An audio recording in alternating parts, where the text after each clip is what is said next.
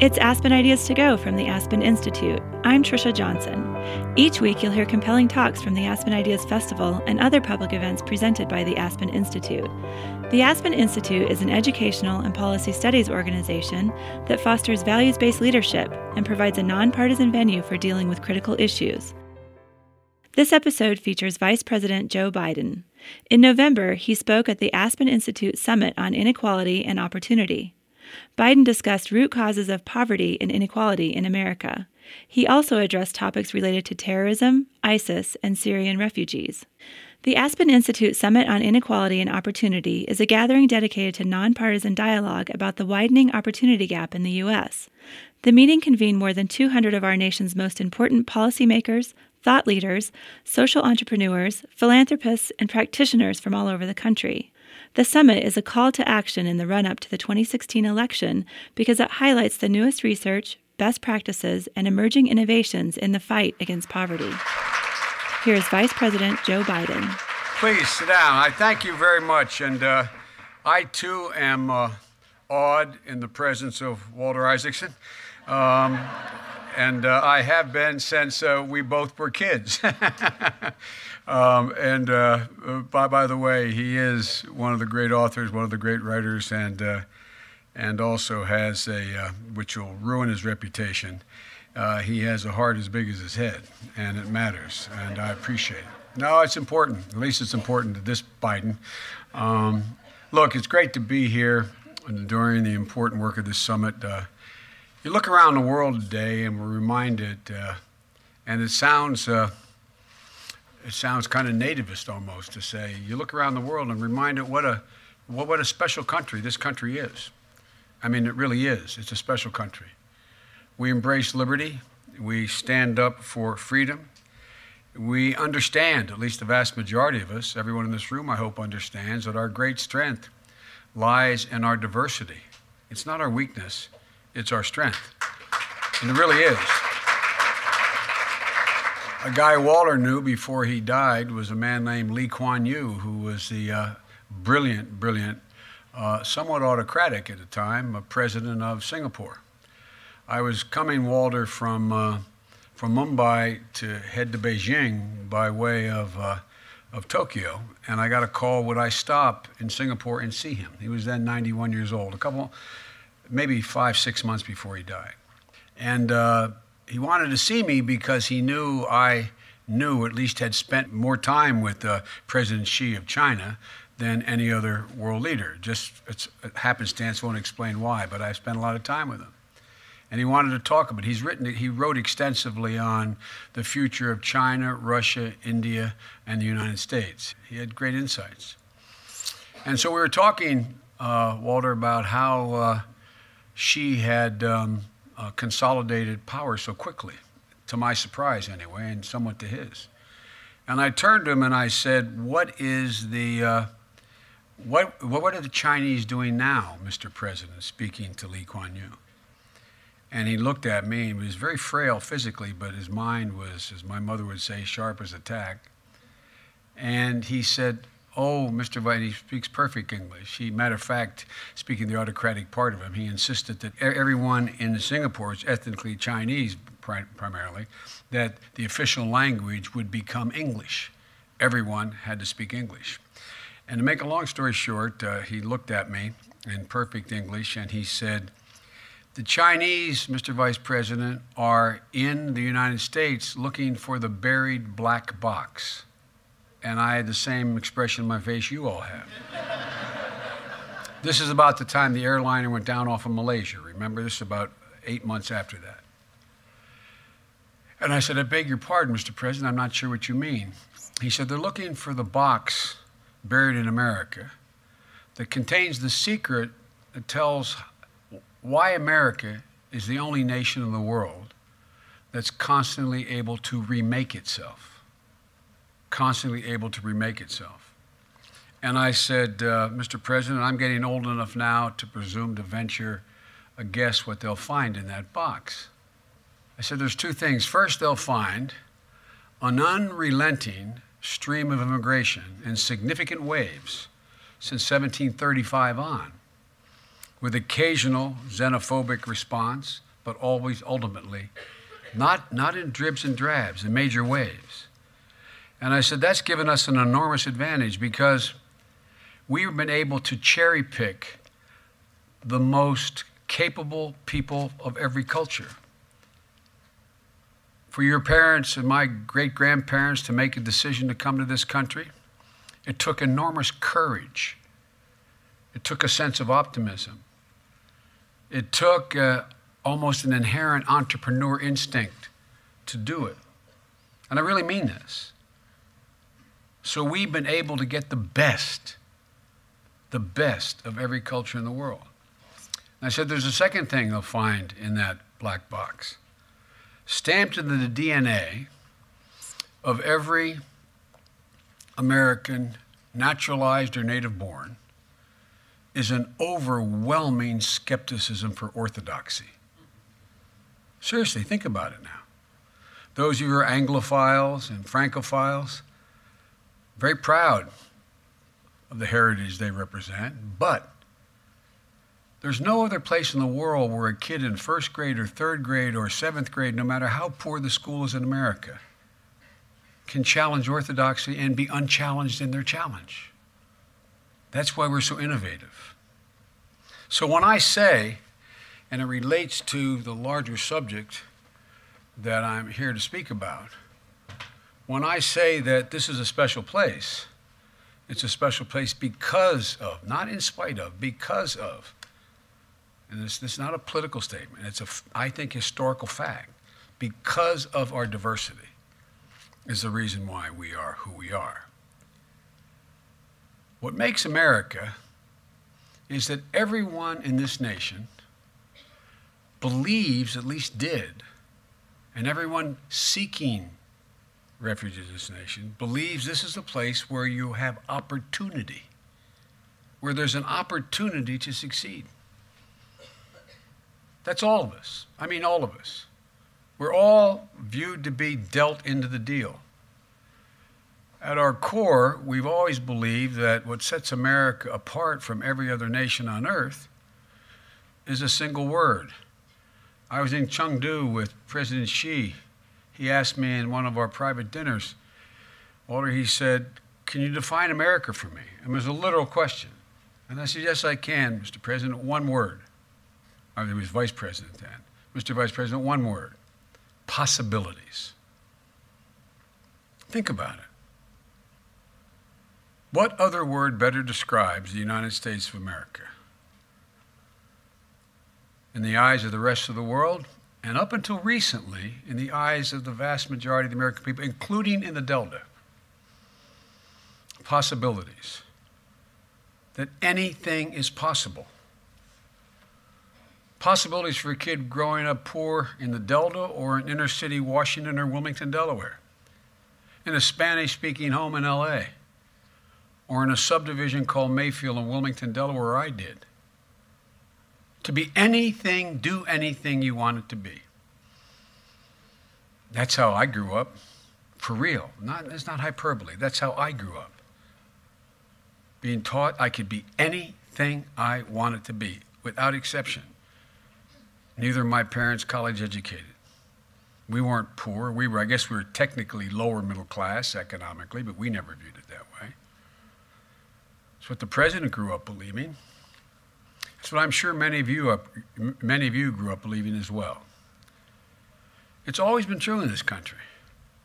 And if we ever lose that, then we will have lost something incredibly special and consequential here in the United States. We'll have lost the soul of the country. And I would argue we're in danger of losing it now. That's why I'm here. That's why what all of you have been discussing, I believe, is so important. Now, let me tell you a story. About a year or so ago, I was meeting with one of the most important and prominent pollsters in the country, who came in to discuss with me because, I'm referred to, as Walter can tell you, by some of you know, by the press as middle-class Joe. In Washington, that is not meant as a compliment. It means if you're middle class, you're not sophisticated, because everybody's sophisticated in Washington. You think I'm kidding. I'm not. Walter knows I mean it. If I carry a little chip on my shoulder still from Scranton and Claymont, I do.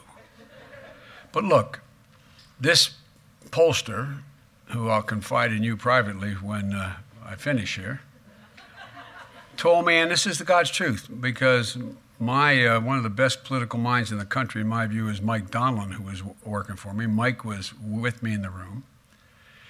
And he said, Mr. Vice President, you have to understand, the middle class doesn't believe today what you grew up in your generation believing in the post-World War II generation. They don't want to buy a house anymore. They're not sure about college. And he cited a number at the time, 52% middle-class families said college wasn't worth it for their children. He said it's different now. They're down, remember the phrase, they're downsizing their dreams. In fact, he told me, we shouldn't even, and I should stop using the phrase middle class. We should not use the phrase middle class anymore. So when the meeting ended, I turned to Mike. I thanked him for his advice and the presentation, because he had statistical data to show that there are more middle-class folks saying, I don't want to buy a home, and I now want to send my kid to college, and I don't want to get a mortgage, etc. As he walked out the door, I looked at Mike and I said, you know, there's a guy who understands everything and knows nothing. No, I wasn't being critical. It's nonsense. That's what the answer to the questions concluded. But that didn't reveal at all what's still in the heart of every American out there. I don't buy it. I don't buy for one single moment that the aspirations of the people of this country have changed. Our hopes and dreams are really stamped into our DNA. Don't tell me people would rather rent than buy a home. Don't tell me that a parent wouldn't do anything. Have you ever been from a barrio to an upscale neighborhood where you met a mother who didn't want their child to go to college? Have you met them? I have not met them, and I've been around more than any one of you. Now, by the way, if you want to learn the country, run for president twice.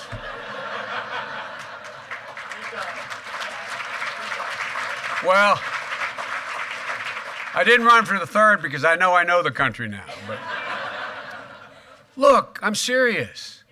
Parents would break their back to raise their kid in a safe neighborhood. They know one of the things that made me the angriest, and you may remember it, Walter, for real, I was in a really fine guy. And he really is a fine guy. The new speaker is a genuinely fine guy. I can now say, without hurting him, I called and encouraged him to take the job because I think he's decent, I think he's honorable. But one of the things that bothered me, one of the things that bothered me in the last campaign was the way, and Romney is a fine man. I mean, he really is a genuinely fine man. I'm not being solicitous. I mean what I say. No one ever doubts I mean what I say. The problem is I sometimes say all that I mean. But I remember a comment being made when Romney talked about the 40% and when the vice presidential candidate said, I worked, and I think it was a McDonald's, and I flipped hamburgers, and I had dreams. As if guys like me, growing up in Claymont, didn't have dreams. As if the Hispanic kid flipping a hamburger next to him didn't have the same damn dreams. As if somehow, no, I really mean it, as if somehow only those who have real opportunity have dreams. Well, look, I got news for everybody. Those dreams are real. When I got in office with the president, Walter, and I asked the president, I suggested we set up a middle-class task force at the beginning because there was no legislative change we could make to what could we do in every division to make life a little more easy for the middle class and working class going through this recession. And I remember I had some very good economists work for me. I still do. Like Jared was there. I mean, really super bright economists. And I remember when I used the term, they said, well, that's $51,200. And another one said, no, it's $53,000. Middle class is not a number, guys. Middle class is an aspiration. It is an ideal, an idea. To me, middle class means being able to own your home someday and not just rent it. Being able to send your kid to a park where you're confident that they're likely to come home safely. Being able to send them to a local high school where you know if they do well enough, they can get to college. And if they get there, you can find a way to afford to get them there. And when dad dies, you can take mom in and hope your children never have to take care of you. That's middle class. That's middle class from the dreams in the Delta to middle class neighborhoods like I grew up in, and all of you did probably. It's what beats in the heart, I think, of every American, is the belief that there's nothing they can't do, the possibilities that if you're willing to work hard enough, anything's possible. So here's where the pollster got wrong. What's in the hearts of America haven't changed a bit. What has changed are the rules of the game. There used to be a basic bargain in America, and I mean it sincerely.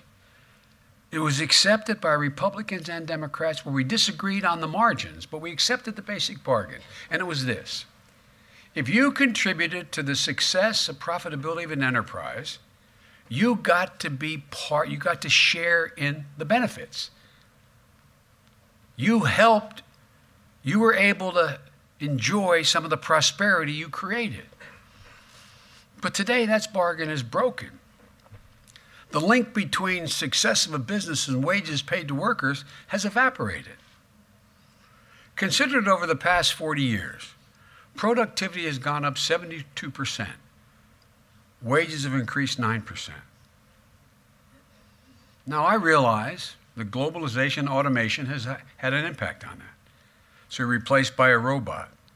Globalization has changed the competitive environment we're in. But it doesn't explain the overall trend of nearly 4 decades in being rooted, in my view, in what we don't want to talk about. Unfair tax policy and unfair fiscal policy. Short-sightedness on the part of not only corporate America, but business generally. A failure to invest in our nation's greatest asset, our people. For too long, our tax code has been stacked against American workers. And by the way, I really do love Bernie Sanders. I'm not being a wise guy. I love him, and I think he's making a very important generic point to make. But I'm not Bernie. I don't think all our problems relate to 516 billionaires in the country. And I don't think that wealthy folks are, as I've said, and I really mean it, the wealthy are just as patriotic as poor. So this is not about bashing the wealthy or punishing. But we're in the midst of a long-term decline in the progressivity of our tax code and a lot of other things. Those at the top pay less and less, in fact. By the way, you know, we talk about our friends on the right, talk about social engineering, and we're trying to, all the progressivity has been up. It's been up. It hasn't been down. It's been up. And we need to change it. There's no real justification to state the obvious, an easy saw that you hear all the time, for a hedge fund manager paying a lower tax rate than his secretary. I mean, it's just kind of bizarre. Now, granted, it will not solve the problems, but it's in the order of about another $25 billion, I think, in revenue if they paid the rate they should. There's no reason for what we call stepped-up basis. Look, when Ronald Reagan was president, there were about $600 billion in tax expenditures, meaning exemptions from having to pay a tax, like your mortgage deduction. That's one obvious one everybody knows. There were $600 billion of those written into the tax code. Today, on a yearly basis, there is about $1.2 trillion written in the tax code. Some are very worthwhile. But I challenge you to find more than 500 billion of that has any social redeeming value or in any way is increasing productivity. It's designed, a lot of this is designed to increase productivity, investment, etc. So, if you take a look at it, you go back and you see that the deck has been stacked, and in the midst of a long-run decline in progressivity, the bottom line is those at the very top are paying a lot less. And we have this income disparity that hasn't existed since 1921-22, where the top 1% control somewhere about 24% of all the income in America. Not control, earn, of all the income in America. And again, these aren't bad guys. It's the way we've changed the system. The capitalist system works. It provides incentives. We got a lot of bad incentives in the system right now. For example, there's no reason why we should tax unearned income at such a disproportionately lower rate than we tax earned income. No, I mean, for real, it's not. I started to say to you, there's, you know, one of those loopholes is what they call stepped-up basis. Stepped-up basis is simple. If you are in a family where mom or dad are wealthy enough, say, to buy $1 million worth of stock, and over a 5-year period or whatever the period of time is, it increases the value to $5 million, and they sell it, they pay the capital gains between 1 and 5. But if dad dies before he, in fact, pays that tax and leaves it to you, his daughter, and you hold it for 5 years, it's now worth $10 million, you only pay the difference between $5 million and $10 million.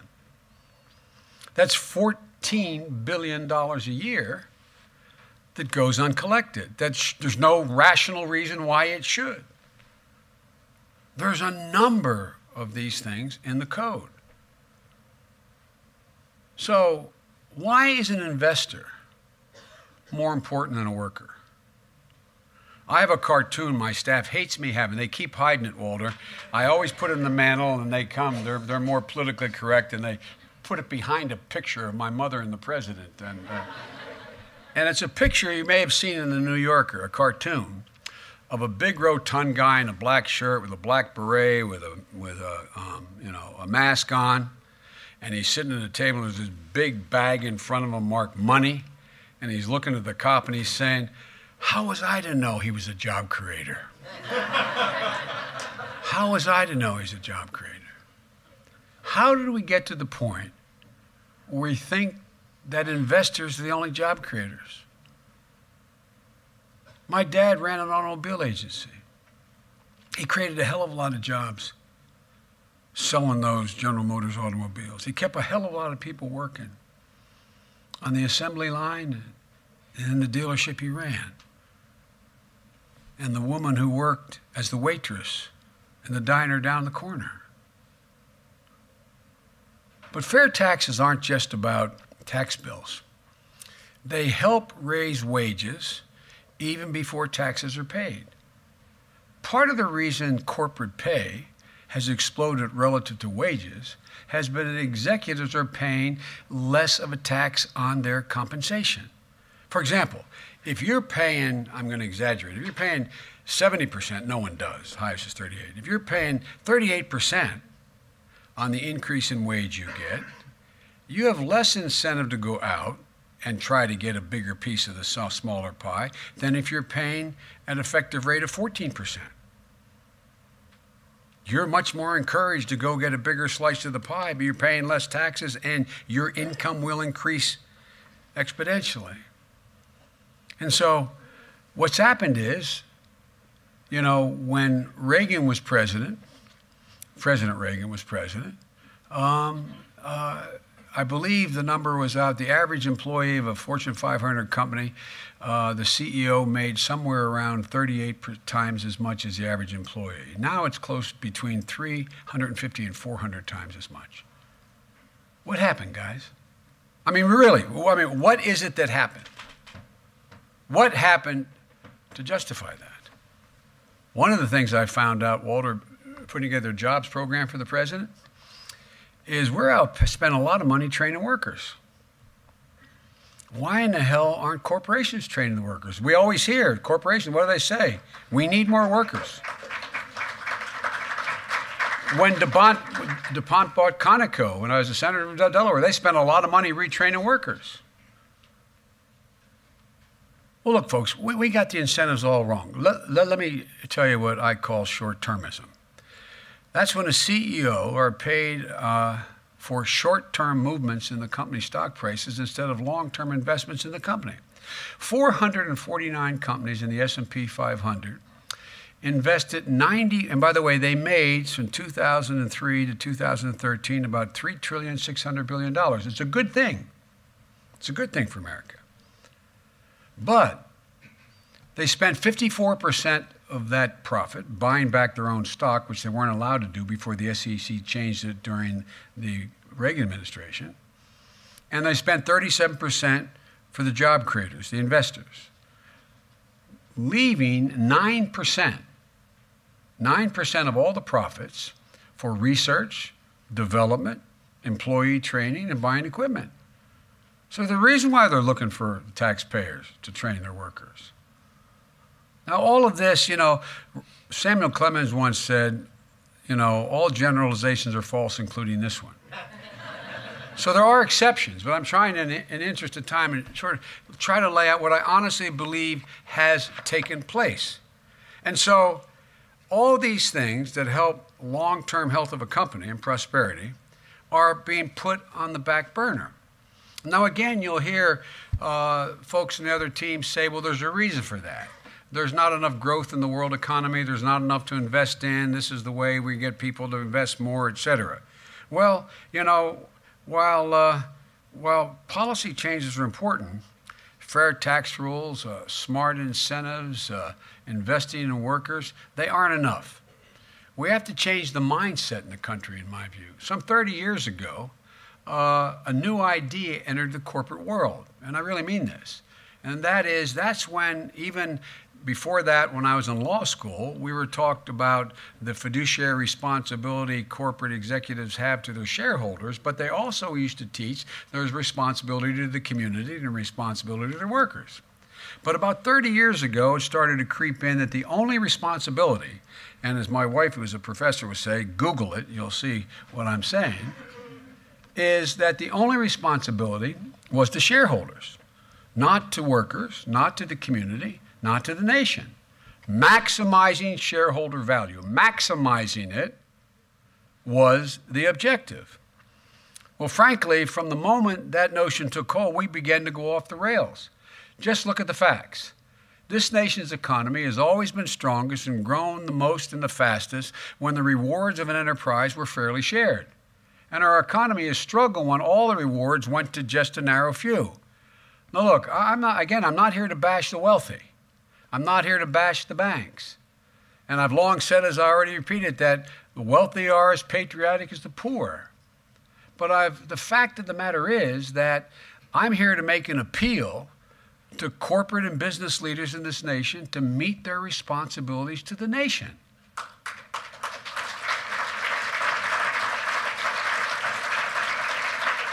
Business does have a responsibility to workers. Business does have a responsibility to the community. Business does have responsibility to the nation.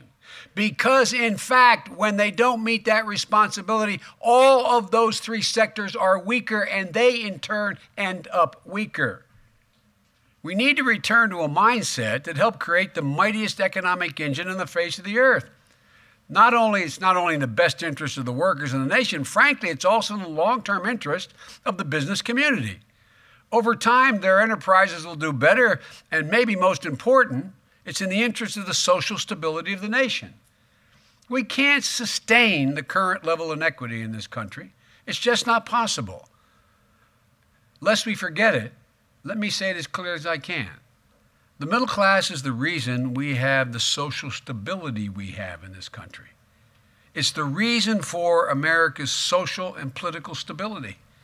While other countries going through very difficult times have had a much harder run for it than we have, it's been this notion this notion that a middle class was accessible.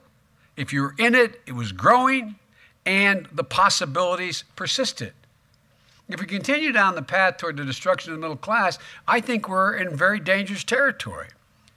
We've always been strongest when we've been one America. You look, when I say that, people think I'm talking about ending the poisonous division, tearing this country apart. That's true, it is there, but that's not what I'm talking about.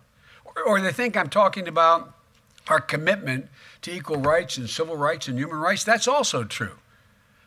But I'm also talking about something else. I'm talking about fairness and opportunity. I'm talking about making an economic promise that this nation, in fact, held out. I'm talking about an economy that works for all people.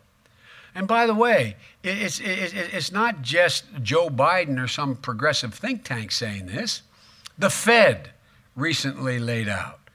One of the greatest dangers to growth is concentration of wealth. Standard & Poor's wrote a report 4 months ago now.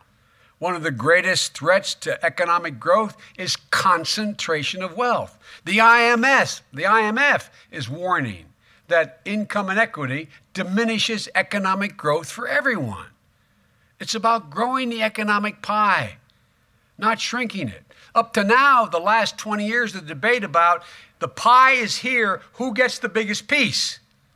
What most powerful interest gets the biggest piece? Instead of what it was the previous 60 years of how do you grow the pie? Everybody does better. We can't continue on this path where a few people get rich in a disproportionate share of the rewards of the economy. It's neither healthy nor is it economically sustainable. The middle class has to be dealt back in, otherwise the delta has no chance. None. Zero. Look what happens when the middle class starts to shrink.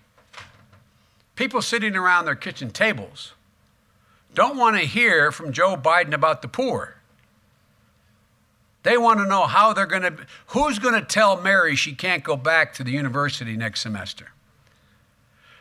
John, you're going to have to drive on those tires another 20,000 miles. We can't afford to change them now. They're the conversations going on kitchen tables all around America.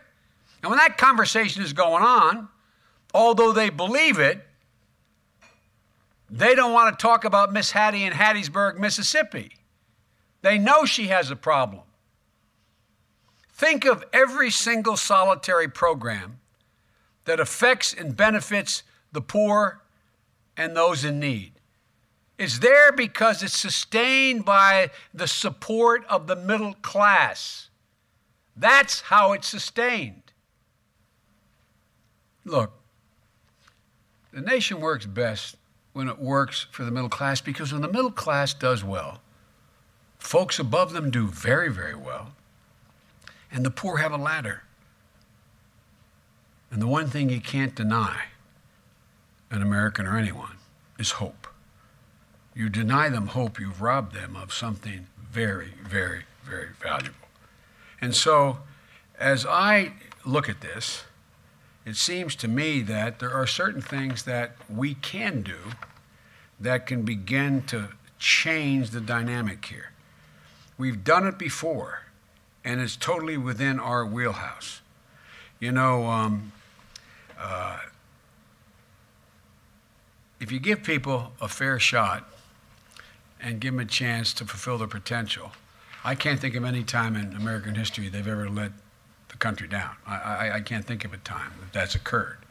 And so we can start, for example, by raising the minimum wage. It's not going to solve the problem. But if we raise the minimum wage across the country to $12 an hour, that would raise wages for 35 million people in America, millions of whom are living on the edge right now. Since we made that call, cities and states have stepped up. I was out with, I had the honor of being with Eric Garcetti, a good friend, the mayor of Los Angeles, when he announced that, and the city council moved to increase the minimum wage, $15 an hour. I went up with my buddy Andrew, with Governor Cuomo, when he announced $15 an hour minimum wage for fast food workers across the state, and now is attempting to implement it for the entire state.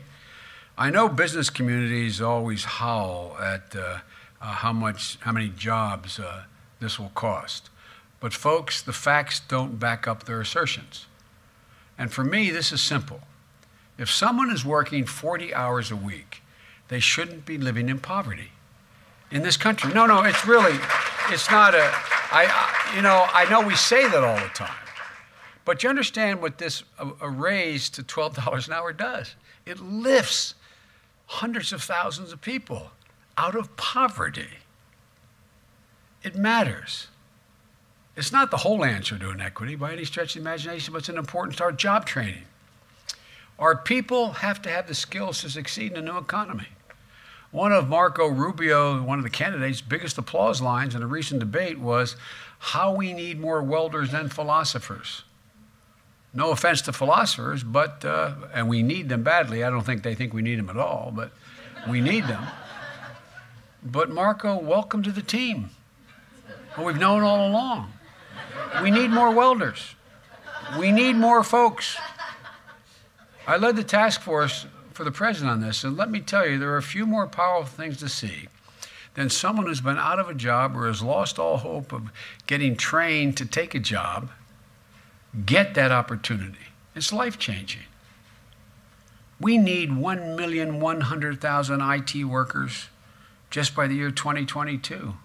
I was up in Michigan. There's an outfit that places IT workers called IT International. I think that's the name of it. And they place workers across the country. Turned out they realized with the exodus from Detroit, now that Detroit's getting off its back and onto its feet, all of a sudden they found they need 1,000 programmers they didn't have. So they came in with the community college we helped it set up, and they put together a program.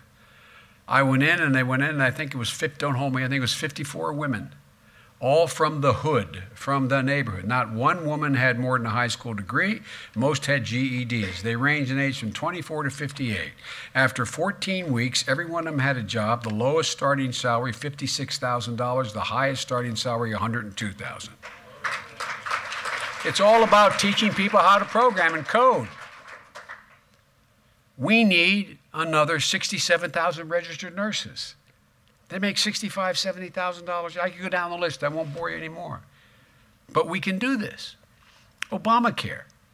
We need to protect the 17 million people that now are insured who otherwise weren't. Republicans are still determined to repeal it, but it is also an economic issue, not just a health issue. For folks who are just getting by, who are just one illness from financial ruin, few things are more important than health insurance that they can depend on. What I keep telling the president, what he did beyond providing health care, he restored peace of mind for millions of people. Some of you were raised in a family where I was raised in, where I'm sure my dad went to bed staring at the ceiling thinking, if one thing happens, I lose the house. If one thing happens, I lose. Peace of mind matters. And just a reminder, folks, in your communities, they can still sign up. We have an open enrollment period. It's healthcare.gov by December 15th of 2015 for coverage that starts in 2016. Little advertisement. But we have to do a lot more. We have to level the playing field, and it's going to take access to education and opportunity to work. Does anybody here, I wonder what your kids will think, or your grandkids, in the next 20 to 50 years, if they realized there was a debate about whether or not 12 years of free public education was enough in the 21st century. Think about it. The thing that allowed us to be the economic juggernaut that we were beginning in the late 1800s was that we were the only major country in the world that provided 12 years of free education to everybody and anybody. The rest of the world caught up. So we know 12 years isn't enough now. Now I know when I talk about 16 years, the president went with 12, and he supports the 16-year proposal, but let's see what we can get done. But, if you think about it, well, what do you hear? Well, there go those big spending Democrats again, those deficit spenders. My wife is a full-time professor, says any country that out-educates us will out-compete us. So it makes sense that we increase educational opportunity well beyond high school, because we know 6 out of 10 jobs right now requires more than a high school degree. But here's the deal. We can pay for it. We can pay for that, and we can pay for child care, one of the biggest barriers to working women in the workplace. Well-qualified working. We need to triple the child care tax credit. That alone will lead to a dramatic increase in women in the workforce, in turn increase the GDP, and it benefits everyone. And here's how we pay those two things. You can pay for all of that. By one change, it doesn't punish the wealthy. It says just get the game with us. If we limited deductions to 28%, that would pay for every single solitary person in a 4-year public university, free, and it would pay for tripling the tax credit, allowing women to get back to work. I love my Republican friends who talk about, particularly women, they really don't have much economic sense. No, seriously, you hear that debate about, well, let me tell you, they have a lot of economic sense. If you have 2 kids and you have an opportunity to make a job making $24,000 a year and your child care costs you $9,000 to $14,000 a year, it makes no economic sense for you to work. Economically, pure economics. Wealthy folks, I think, although they'll end up paying more in their taxes if we limited the deductions, the credit to 28%, my guess is the vast majority will go along with it. They'll be happy with it. I really mean that. Because it will lead to greater economic growth and prosperity because we have a better educated public. Let me mention one thing which I know isn't directly on point here. I do believe it speaks, though, to the spirit that we need to regain in America. We've got to start to think big again.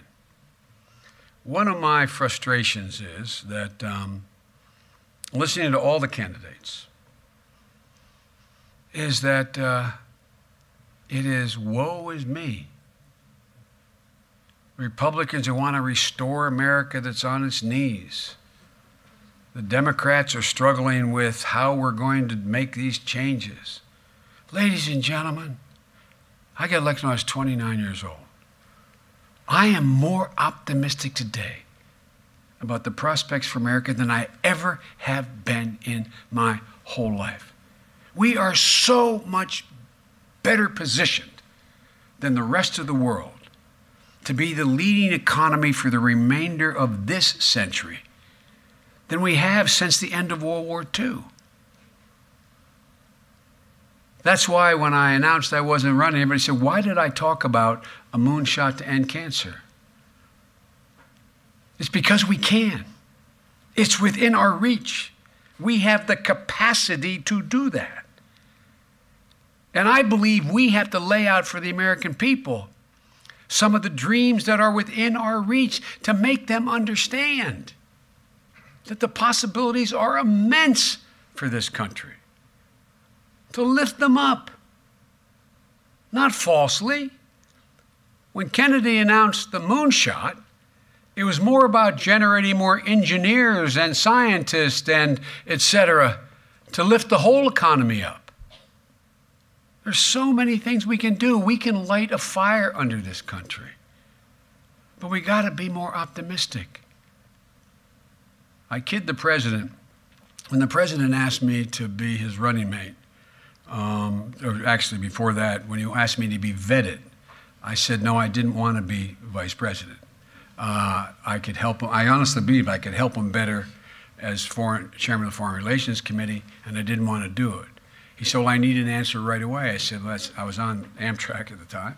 I said, Mr. President, that's easy. The answer is no. He said, well, how much time do you need? I said, I don't need any time. He said, well, go home and talk it over with your family. So I went home and I talked over with my family. And to my surprise, my family very much wanted me to do it. My wife, Walter, is classic. She said, Joe, I know you'd rather be Secretary of State, but it'd be better for the family if you were,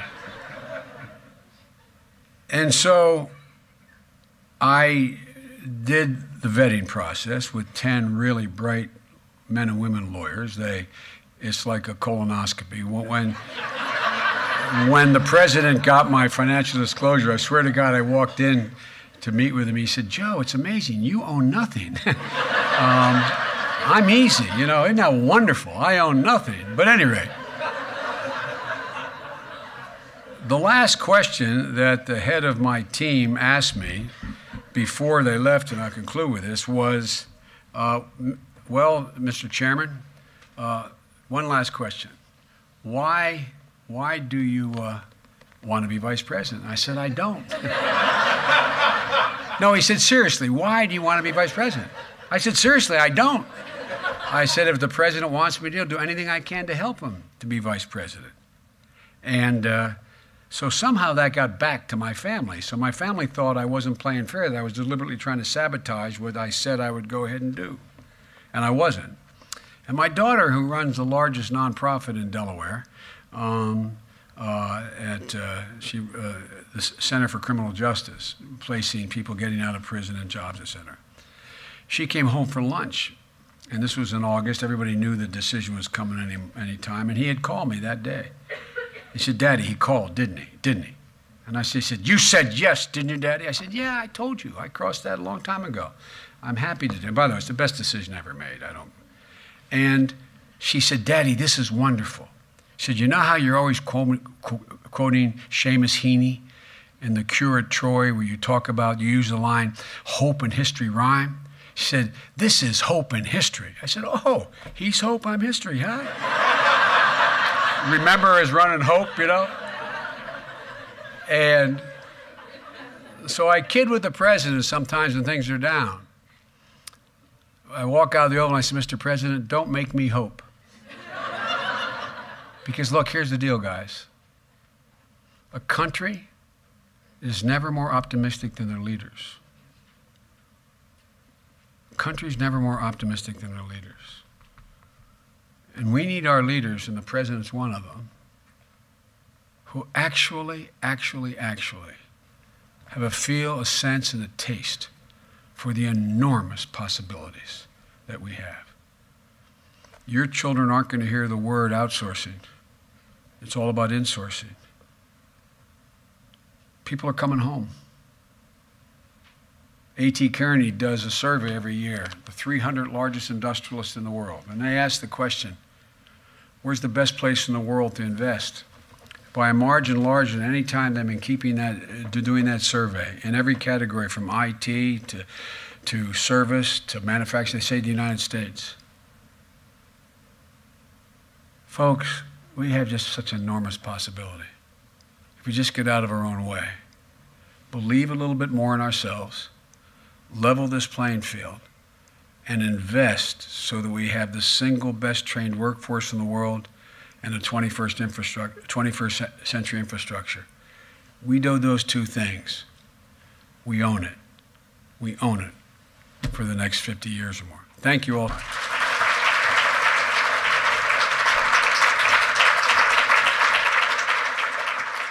That was Vice President Joe Biden, recorded live in Washington on November 19, 2015.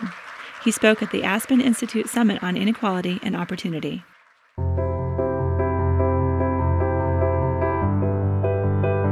Discover more about the Institute on our website, aspeninstitute.org. You can follow us at Aspen Institute on Twitter and Facebook.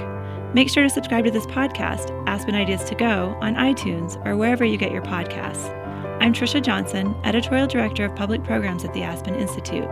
Thank you for listening.